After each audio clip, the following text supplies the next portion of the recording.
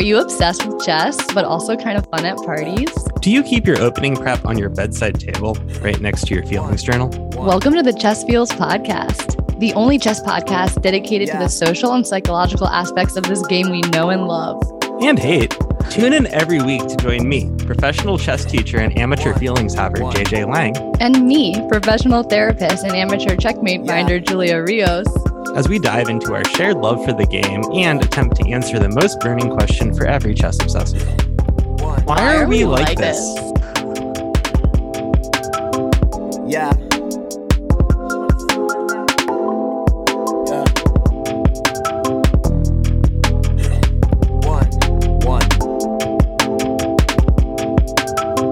Yeah. JJ, I was doing a weird thing today. You need to stop doing that. I know. I actually do need to stop doing that. And now I'll tell you what it is. Okay. I feel like for 30 or 40 minutes today, I just gave a shit about the podcast. No. Wait, which one? Oh, this one. Oh, okay. Ooh. And I was thinking, what could we do to make our podcast better? Wait, which one? This one. Oh, okay. And I had an idea. Okay. During this mental exercise in which I was in the shower, I had a potentially brilliant idea. Okay. I think that you and I should start a book club. Oh, that sounds great. Yeah, since you and I are already reading so many chess books, I know that you're reading a ton of chess books with and for your students, and I have been so committed to reading at least a couple books. Every day. One book a day for my 2023 calendar that went viral on Twitter. I feel like we could be picking out the best books that we come across and helping our listeners really curate their own reading. I mean, there's so much trash out there. Yeah. Let's tell people where the gold is. I think that's a great idea. I think it's great for two reasons. First, there's definitely not any other podcast that does this. I know, exactly. It's important to be unique, so that's great. We gotta fill the holes. We have to fill the holes. I'm vibing. Second, I get questions from students, including some who've been playing for a while and who are pretty strong intermediate players, that I realize are such good questions that I never think to anticipate, which are essentially boil down to, how should I read a chess book? Yeah. And that's like such a reasonable question because, you know, if you're not capable of visualizing whole games in your head and variations, etc., then you can't really just pick it up and just lay on the couch with it and read it and digest it that way. And if you are setting up the boards and whatnot, then it starts taking a long time. And even if you are, for some of these books, there's this question of what even should I be looking for? It's almost, and for some of these books, it might be like, you know, just trying to read a textbook, and you can't really digest a textbook the way that you can digest a novel or historical nonfiction. Of course. So I think that something that can be really useful too is to talk about some books that we really like while kind of putting forward not just why we like them in terms of why the content is good, but why we like them in terms of what makes them readable or what makes them click for us. Yeah, and also how to engage with that material. I really hear you saying that, and I don't think that that is an obvious question to answer.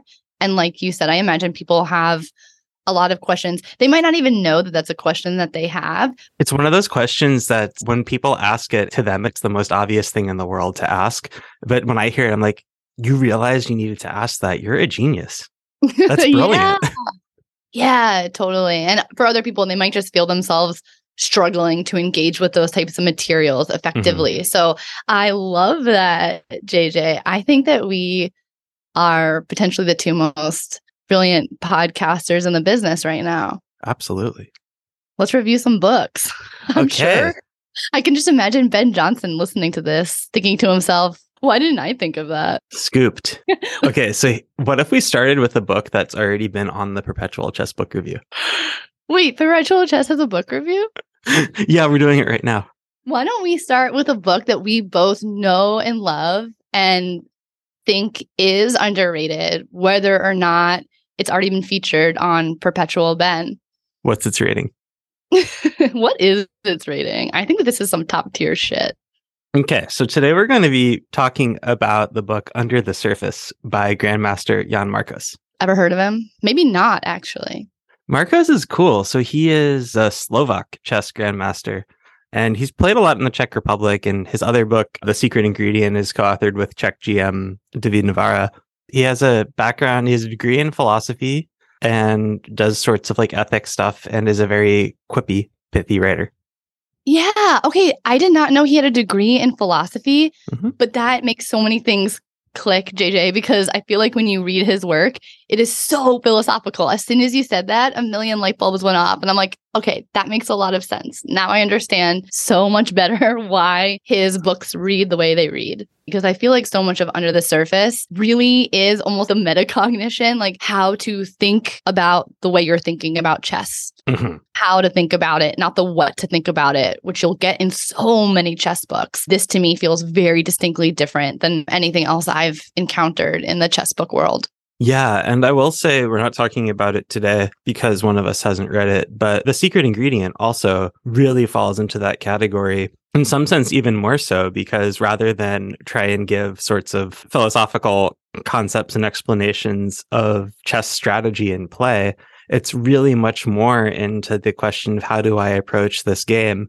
And they almost describe it as their attempt to write a boring chess book of how would you explain the games that grandmasters play and aspiring strong players play that aren't going to make it into the greatest games collection. The ones that don't have such a brilliant finish that you can go back and convince yourself that you saw the plan all along and write about how you anticipated everything and put it in your My Greatest Games Ever Played collection. But the one where you were trying pretty fucking hard and then at the end of the day, nothing happened and it was a draw. What's going on there? Right. And I love that so much. Isn't there something about that feels so much more distinctly useful? Yes. Than reading a lot of books with these brilliant moves and tactics, which no offense, but you are never going to fucking find that. Maybe, Mm-hmm. but. Or maybe even more specifically, it's if you dedicate your chess study to finding those things and you dedicate how you play to finding those things, you are going to get yourself in so much time trouble and in so many bad positions and miss so many perfectly playable, decent positions by forcing yourself to look for the brilliancy when you don't need to because you don't have the vocabulary of what else you could be looking for besides the brilliancy. Totally. So let's reorient and circle back, JJ, to the book that we have both read that we wanted to kick off our book club with. If you were going to describe or even try to sell Under the Surface to one of your students or to somebody in the chess world, how would you think about doing that? Yeah, quite simply say this is a strategy book that tries to actually convince you of and make deeper sense of sorts of rules or maxims, etc., that you might have heard, rather than just bombard you with examples that are supposed to leave you with the feeling that this has to be right, even if you don't understand why. Right. So this is a book that pays more attention to mechanisms, not just the axioms themselves. I was thinking more, it tries to get into your head. And it's trying to almost have a conversation with you and convince you through prose, not just example, and to make you feel the truth of some of these things rather than just convince you via example and appeals to authority of, well, here's Karpov following this principle, so you can too. Right. That was kind of what I was trying to get at, JJ, by mechanism. What I meant was not just the what, like here is the principle that I'm telling you is correct, and here's the examples that should prove it to you, but actually spending the time to explain here is why or how this actually manifests. Yeah, like I want to read this one quote from it on the topic of doubled pawns. Mm-hmm. So double pawns is something where... Yeah, perfect example. I think if I remember right, our friend of the pod, Nate Solon, was complaining about double pawns. And how did everyone get this idea that double pawns are always bad? Where did that come from? I'm not sure if that was Nate. Doesn't matter. They're all the same. No, that was Nate. That was Nate. Here's the explanation in one paragraph of why double pawns are generally bad and why they sometimes aren't. And he starts by referring to Nimzovich, says, as Nimzovich mentioned, a structure including doubled pawns is much restricted in its movement. It is a defensive structure. Any movement forward would create chronic pawn weaknesses. Doubled pawns are truly similar to a bone fracture. When you move them, they start to hurt a lot. Doubled pawns therefore restrict their owner's movement, as does an arm in a splint.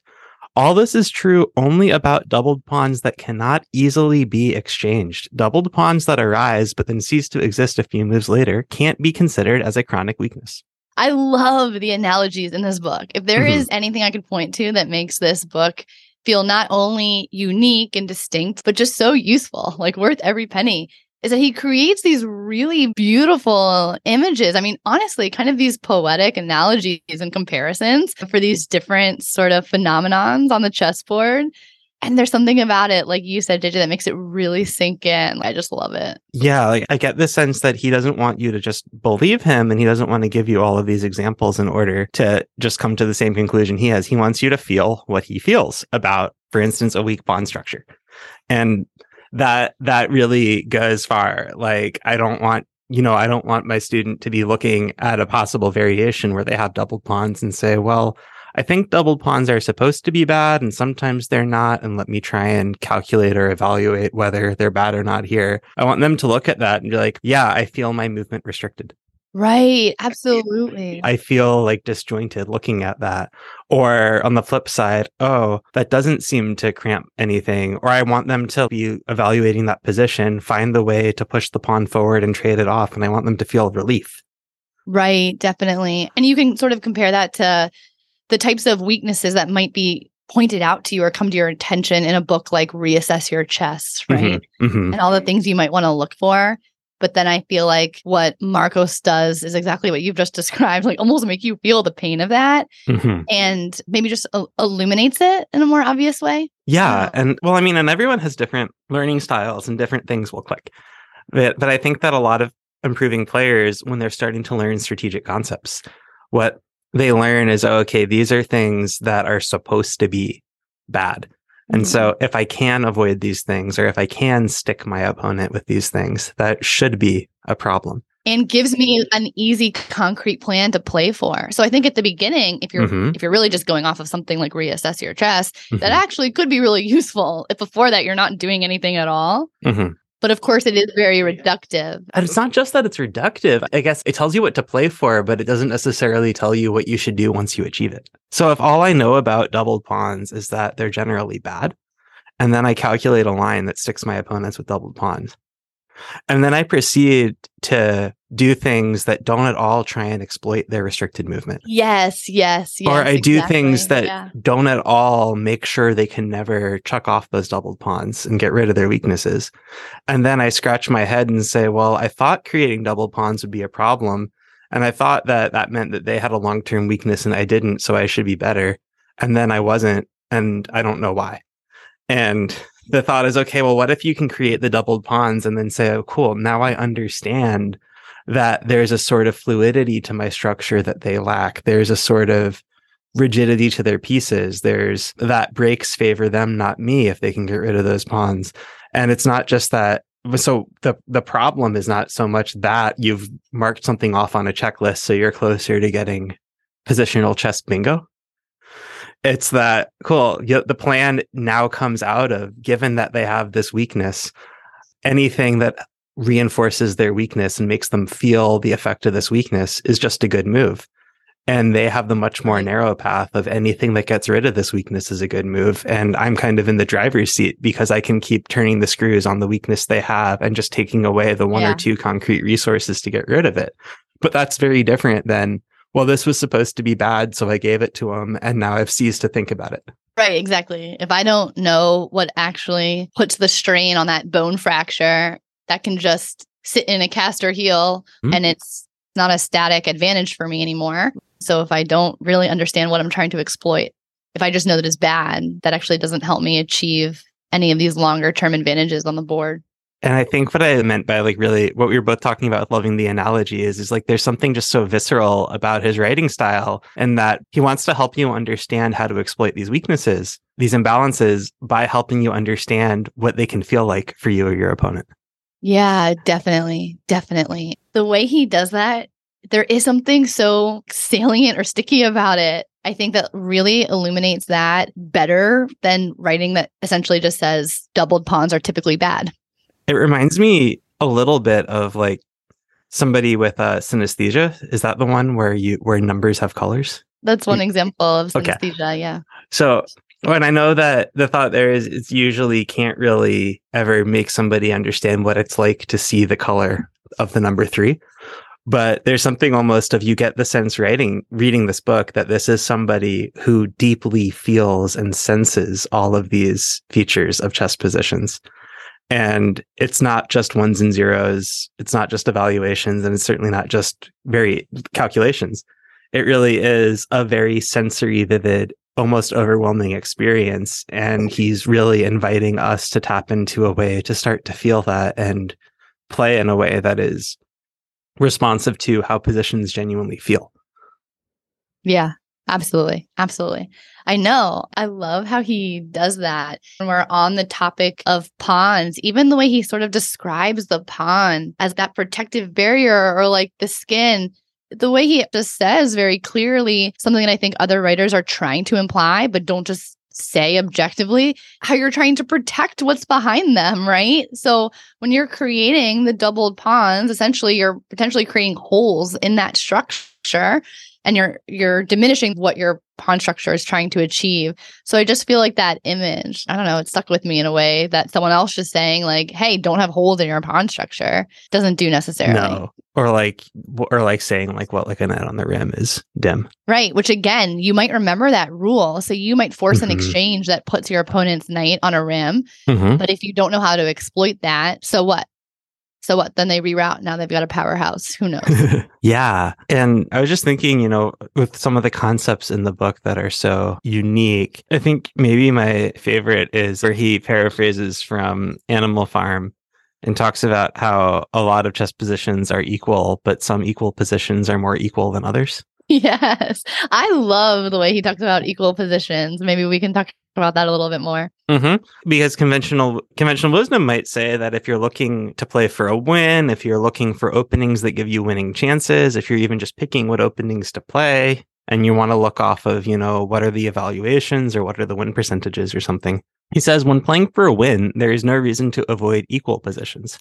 What is important is to avoid, quote unquote, more equal positions. You want to look for some inherent imbalance in the position, such as the bishop pair in return for having doubled pawns, or being more developed in exchange for being down material, or the advantage being on the king side versus on the queen side. The sort of thing that gives you decent enough chances to outplay your opponent, regardless of the objective evaluation.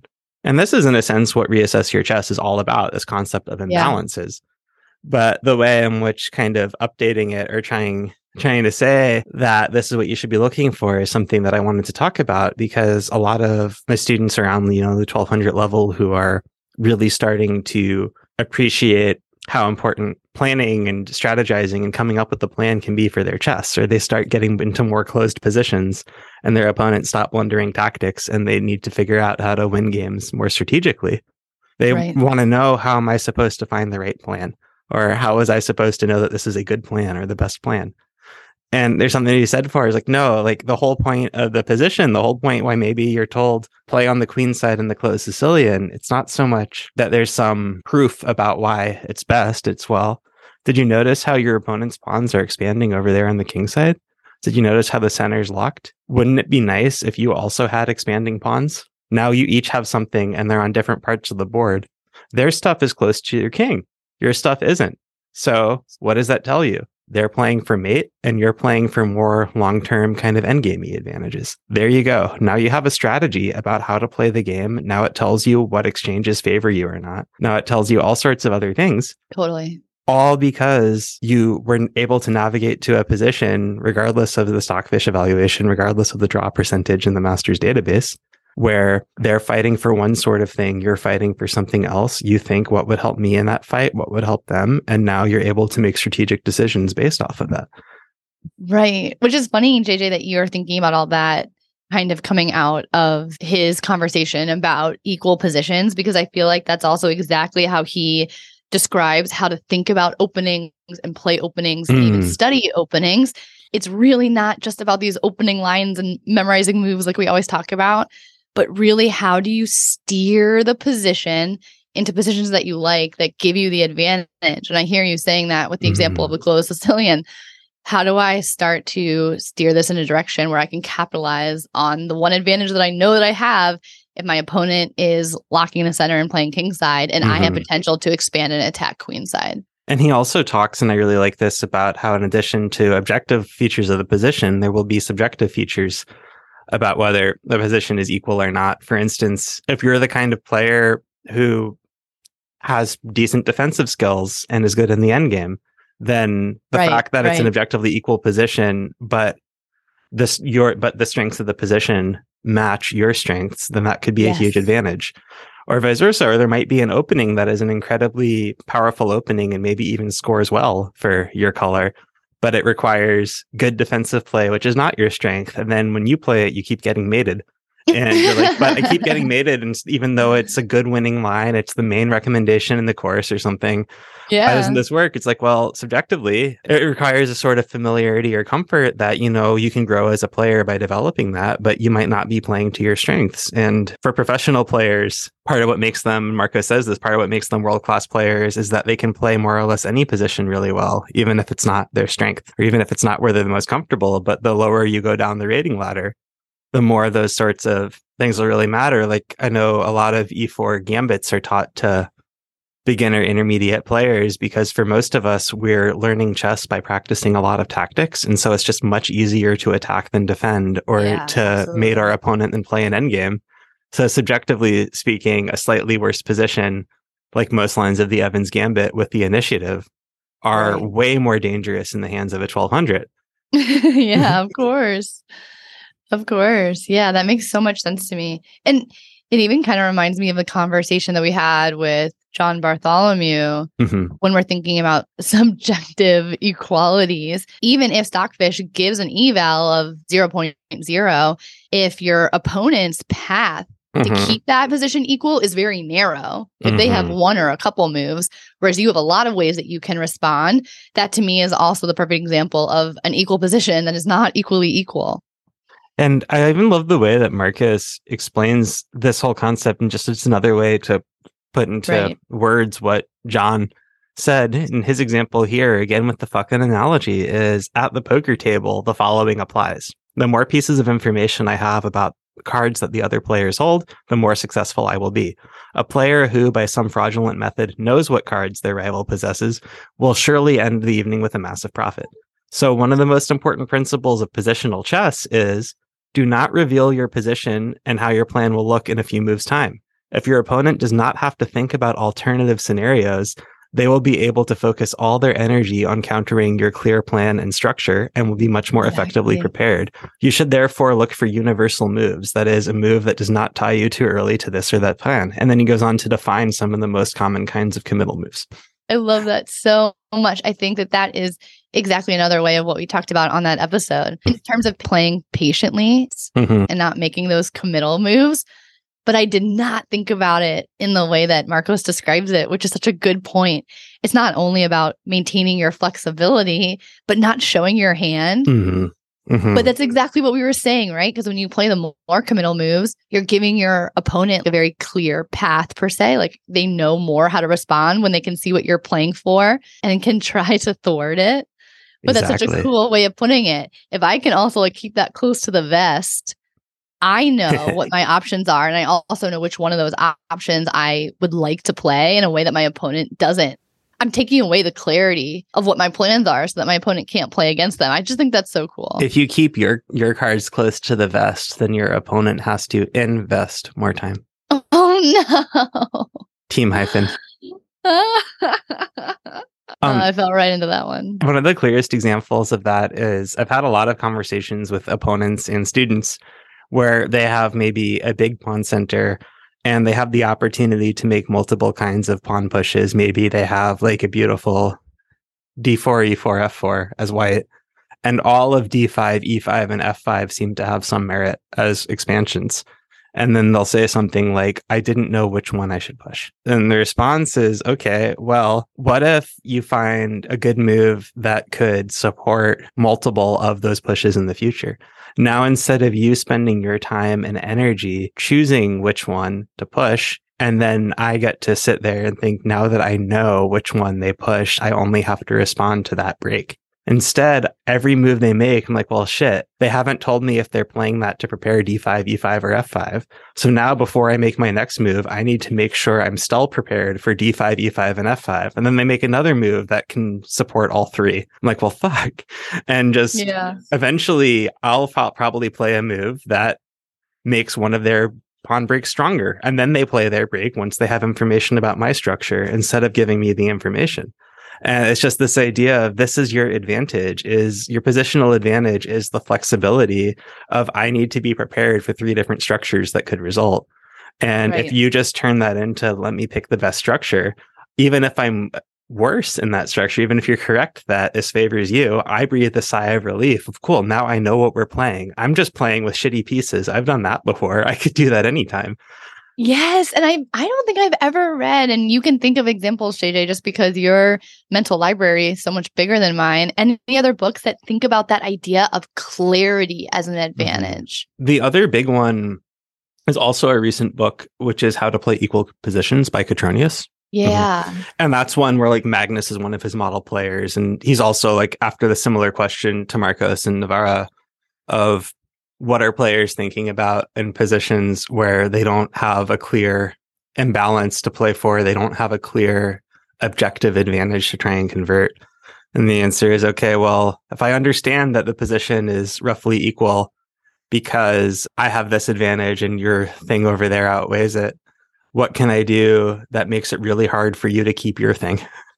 Yeah. And even if I believe that you can do it, and even if I believe there must be an answer, let's just see, because if it turns out you don't think that your advantage is that special and you don't go out of your way to keep it when I force you, then now I have an advantage, or now we have more of an imbalance. Yeah. And that to me was the other advantage that really came out of your lesson and our conversation with John that is woven so much into Under the Surface, which is the idea of forcing your opponent to make the difficult decisions. And that comes out of the flexibility or the lack of clarity. But that idea of let your opponent make the decisions. And to me, it really relates to the axiom that we all kind of know, which is when in doubt, push a pawn. Yeah, that's what my chess coach taught me for sure.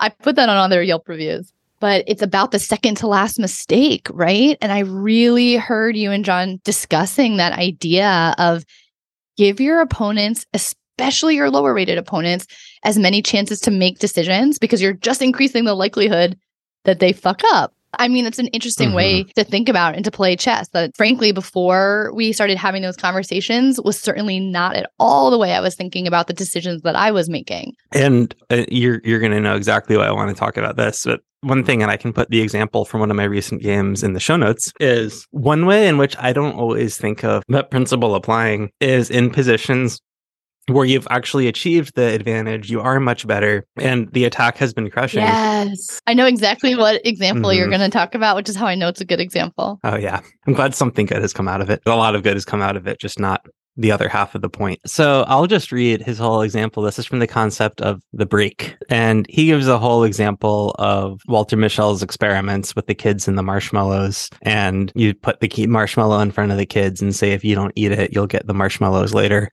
And some of the kids would eat the marshmallow anyways. They couldn't wait. And some of the ones would wait and then they would eat the marshmallows. And then he claims that having followed them for their whole personal and professional lives, the ones who exhibited that ability to wait to get more marshmallows later had better lives. And I'm sure you're like chomping at the bits to talk about how there's all these racist and classist assumptions that were woven into that study. How did you know? Oh my God, I don't like it when you do that, JJ. That is exactly what I was waiting to say, because when they control for SES, that effect goes away because it actually is advantageous or adaptive to not delay gratification if resources are scarce. But anyway. Exactly. And that's why I thought that would actually be maybe relevant here too. So but the example he gives in chess is that very strong players have mastered a similar virtue. They are able to develop an attack, let it crash into their opponent's position with its full force, and then slow it down again. They are able to wait with the decisive blow, relying on the dominant position of their pieces. Psychologically, this is a very difficult thing to do, as we usually think that an attack should end with an explosion and bring the immediate victory. However, carrying out an attack often resembles driving a car on a curvy road. Accelerate, brake, accelerate, brake. An ambitious player needs to know how to use the brake in their games. And there's something where this combination of, in some sense, understanding that I could pull the break in this position I was in, while in other senses really feeling like I needed to end with that explosion, led to breaking when I could have exploded and then exploding when I needed to break. And I think that was just like a nice example to think of, okay, yeah, this whole idea of patience or letting them make the mistake, it's even harder to do that when you also have so many tempting concrete sacrifices that look like they could be winning. Right. Right. And I was thinking too that what you were saying of how sometimes it is adaptive to not delay gratification. I was thinking of a couple points in this game. There are two really. One was where I saw the sack that looked winning, but she had two king moves, and rather than navigate both of them, I saw a nice little slower in between move that cut her king's movement in half. Now she only had one king move, and now the mate was clearer. So I play it. She plays the move. I'm about to sack. Then I pause to double check and make sure I have the mate. I realize I don't have the mate. I go calculate one forcing line to see how can I bring the mate back. I can't find it. It doesn't occur to me that the position after that is still good because the mate wasn't there. Then I try and play a slowdown move. The slowdown move I play doesn't actually improve any of my pieces. It's just trying to solve one of the problems that would happen if I played the sack. And then the very next turn, I talk myself back into playing the sack. It was worse than it was a move ago, and it was much worse than it was 2 moves ago. And now I'm losing, and was really fortunate that she was low enough on time to accept the draw. I think there's probably going to be cases where if you do decide to pull the break, I don't know, like my opponent was under 3 minutes with 15 moves to reach the time control. If I break and I don't go for the material, I don't go for the attack, then she shuffles pieces around, hits time control. And then maybe now that we both have 30 minutes extra, it's not as crushing of a position anymore. Maybe one of the advantages was off it, right? Maybe, right? Maybe. But you and I have looked back at this game, and I actually think that this is such a beautiful example because you sort of identified that where you lost your advantage, and you did have an advantage. And I know that this is more clear in hindsight, but it ended up not being because you hit the brake when you shouldn't have. It was because I quote unquote got greedy. Like I was looking for more. I was looking for the material. I was actually looking for the mate sequence. And I think that this is such a beautiful example for this analogy because you can literally think about it in the context of the marshmallow experiment. When does that become an advantage to not delay the gratification? Who does not delaying gratification serve? We're saying it's the person who is in a context of scarcity, who is impoverished. So when you think about you and your opponent, whose back was against the wall and didn't have a lot of resources, it truly was your opponent. And that was why shuffling pieces, that was why not trying to play patient and actually throwing a lot of things onto the board and trying to create the chaos potentially served. And so by you playing into the chaos, by you saying, great, let's go, all gas, no brakes, baby, she was able to actually change the advantages. Whereas holding on to your advantage, maybe slowly putting on the pressure and suffocating your opponent to death might have served you who already had the resources, right? Like delaying the gratification, delaying the mate. Because you can even talk about the exact example where you feel like the eval really swung. And to me, it came from somebody who already had the advantage, but was like, great, I want to end it right now. That to me is the opposite of delayed gratification. That's not the patience. And I was thinking, I'm going to put that example in the show notes, and I might try and defend myself a little bit there, but it's both. I mean, I found multiple ways to fuck that up. I think it was also an indecisiveness of I tried to break without committing to the break, and then I also tried to explode without committing to the explosion. But I was thinking too that there's also, if you want to think of when are some cases where the side with the attack is also the impoverished side, the side with the back against the wall. That's actually a really easy question to answer. Sometimes you sacrificed a bunch of shit. Sure. Sometimes your position is really bad in the end game, even if you're not down material. Then those are the kinds of cases where you might need to end with the explosion, where there's no time for the break. And just realizing how a lot of attacks probably aren't going to be like that. A lot of attacks from a dominant position, you haven't sacrificed anything. You haven't sacrificed anything positional to create these weaknesses. And to realize, oh, wow, for some reason, we've been playing, or at least speaking for myself, I have been playing every attack like it's one of those all-in attacks where if I don't get the mate, if I don't get the explosion, I'm fucked. But to be able to pause and say, wait, my back isn't against the wall here. I invested nothing into the attack. That's when I need to be looking for the break. Right. And I feel like one of the pieces there too, JJ, was that had you just played slowly and patiently, you had an advantage that you could have maintained. Or even if you had hit the gas and it had like actually gone with some of the plans and initiatives that you had, there were also winning chances there. So maybe it was even almost like the non-commitment to either one of these ideas. Like if you hit the gas, go gas. Got to commit one way. And having this idea of the best move I had if I wanted to break was a move with one of the pieces that was making the mating net. So it would have meant giving up the mating net. And in my head, I'm like, well, I don't want to do that. I don't want to give up all possibilities of the mating net. So then I've limited my moves, my quote unquote break moves, to just moves with pieces that aren't great. Whereas if I was actually saying, wait, I'm breaking, I'm willing to break, this position is dominating, then I can actually free myself from the need to keep the mating net. And I would have found like a pretty devastating move that puts her in zugzwang, and I've invested no material and I'm winning a piece more or less by force.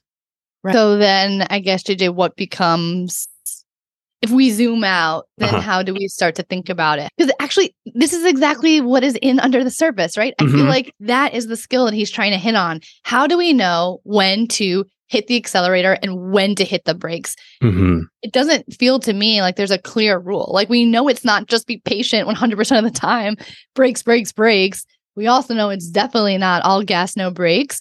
So what are some of the rules of thumb that we're trying to use when we're considering whether to be sitting on our heels and playing patient versus whether it's balls to the wall, 100 miles an hour, or whatever we decide is useful in between? So one of the answers will just be, what have you invested? What's the risk? What's the downside? How impoverished are you? Right. And I think that that's such a nice guiding principle, because I remember in this particular game, I went in the other direction of envisioning some of the positions that would come out of pumping the brakes and worryingly asking myself, is that enough? The alternatives involve potentially a mate, involve grabbing some pawns and maybe not giving them back. And this just involves a pleasant position. And my first thought was, oh no, what if it's not enough? And to instead go from the order of what's the downside, what's the risk, and say, well, there is none. Then instead of trying to make sense of this arbitrary enough, where it's never going to feel like enough if the alternative looks like a mate or looks like material, it's instead just saying this is a perfect time to pump the brakes, because the fact that I'm asking, is it enough or not, suggests it's something. And if it's something for nothing, then that's great. It's interesting too to think about, because it's almost like once your heart sees the potential for something like real material or a mate sequence to be truly winning, I imagine it might be so much harder to play for the quote unquote something.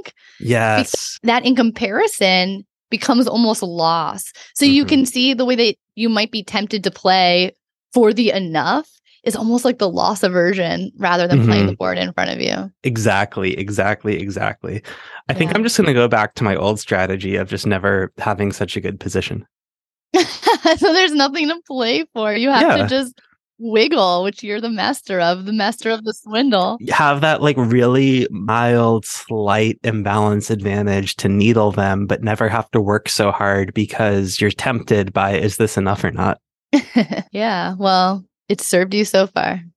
And so I just think that the ways that all of these discussions in the book fit together is just really brilliant, and thinking about reorienting how you approach strategic chess. I totally agree. And even just the writing style, I really feel like there is nothing else out there like this. I would recommend it to anybody and everybody. If you can read. Before we wrap up, JJ, I do also want to chat about one of the original questions we posed, which is not just why do we recommend this? What's it about? What can you get out of it? But how to engage with a book like this, how to read it. How would you maybe start to describe that for people? Yeah, so I think something that is appealing about this book is it is relatively heavy on prose and light on examples, which means that it's, as far as chess books go, it's skimmable. You don't really need to be setting up the board and playing along closely to understand the general points and to see what they're trying to say. So I think that this is, more than most books, something that I could recommend trying to get through in a relatively small amount of sittings. But then from there, what I think is really useful, because you're never going to understand anything perfectly from reading it once or reading it 10 times. But from there, I think what might be useful is to try and just keep some of the things in the back of your mind, or maybe take some notes to use it almost as a reference material. And then the next time you play a game and you feel, wow, my pieces weren't coordinated, or someone look at one of your games, like a coach, or like you submit to a stream or something, and they're like, oh yeah, your pieces weren't coordinated. And if you're scratching your head, like, what was not coordinated about them? Oh, well, you know who talks about the coordination for an entire section of the book. Let's go back and try and see that section where Markos goes piece by piece of the personalities and what they want or don't want. Then try to see, does anything ring a bell, or do any of those examples you kind of skimmed through, do any of those things click? And it's like, oh, now I see. It's like, oh yeah, like my knight I thought was on an okay square, but I see how the way that Markos is criticizing this knight for being in the way of the other pieces and not attacking anything is similar to this, even though the square itself is fine. So it's kind of see if you can go and make sense of that. Yeah. Can we actually take just a little moment? Because that was one of my favorite parts of this book, actually, that I think people might really like and benefit from, is how he sort of describes the personalities or the wants and needs of the pieces. Mm-hmm. I see so many people playing chess in a way that almost completely ignores that aspect in general. Like, where does this piece want to be? Where do knights want to go? The rim. Where is your dark square bishop trying to live? The light squares. The grass is always greener. I love the way Markos talks about that. Yeah, and this idea of the personality of the pieces, like I know Saltis has a great book, Rethinking the Chess Pieces, that gets into a lot of this, and this idea of personality isn't entirely original, but there's just so many ways that he thinks and rethinks it that are so thoughtful. And like even in the very first chapter, he's talking about the three faces of the chess pieces, and how he's talking about, that as how all pieces can be attackers, they can also be the object of attack, and they can also be pieces of wood that are just in the way of everyone else. Tripping over each other's dicks, like exactly. Side piece of the pod, go Paul. Friend with benefit of the pod. Just friend, go Paul Menon. Wink, wink. Cool. Well, I feel like I'm sold. This does make me want to go back and reread some different sections of the book. So I feel like that's a good sign that we were very convincing. I think so. I think sales of this book are going to go through the roof. Convince me. And maybe he will write another book full of more wisdom and aphorisms. And put us in the acknowledgements, because we helped pave the way for his finances to give him the freedom to do more writing. And we also helped motivate him to give the people what they want when he saw how much we enjoyed his existing library of work. We basically wrote this book. It's so crazy that we came from where we started and now we are Jan Markos's muses. I just can't even believe that's what happened. I mean, it's amazing. Time just isn't real. But this book is real. People go buy it. One. Yeah. As always, thank you for letting us take you into this deep, dark forest. Where 2 + 2 = 5, and the path leading out is only wide enough for listeners like you. Intro and outro music provided by JPEG Mafia. We would be truly touched if you subscribe and leave us a glowing review. And tell all of your friends. Yeah, all of them. And every week, we'll be gifting one lucky subscriber who leaves a 5-star review a lifetime premium diamond membership to lichess.org. Unlocking all of their features. Even that? Especially that. And don't forget to follow us on Twitter at chessfeelspod. Oh, and if you didn't like what you heard, do not hesitate to message any feedback, no matter how critical or scathing, directly to Mr. Dodgy, our social media manager, even though he doesn't know it, at Chess Problem. Yeah.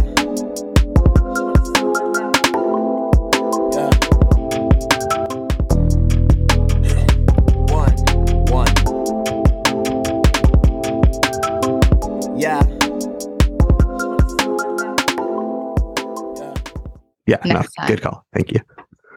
You're right. That was important. Important. Okay, you say it, then I'll say it. Important. Is that how? Does that sound more normal? I think you totally swallowed the T. Important. Important. I think it's really important. Important. How do I normally say it? Important. So what? That's how it's supposed to be pronounced. Important. Important. I think it's really important that we include these clips in this episode at the end. Deal.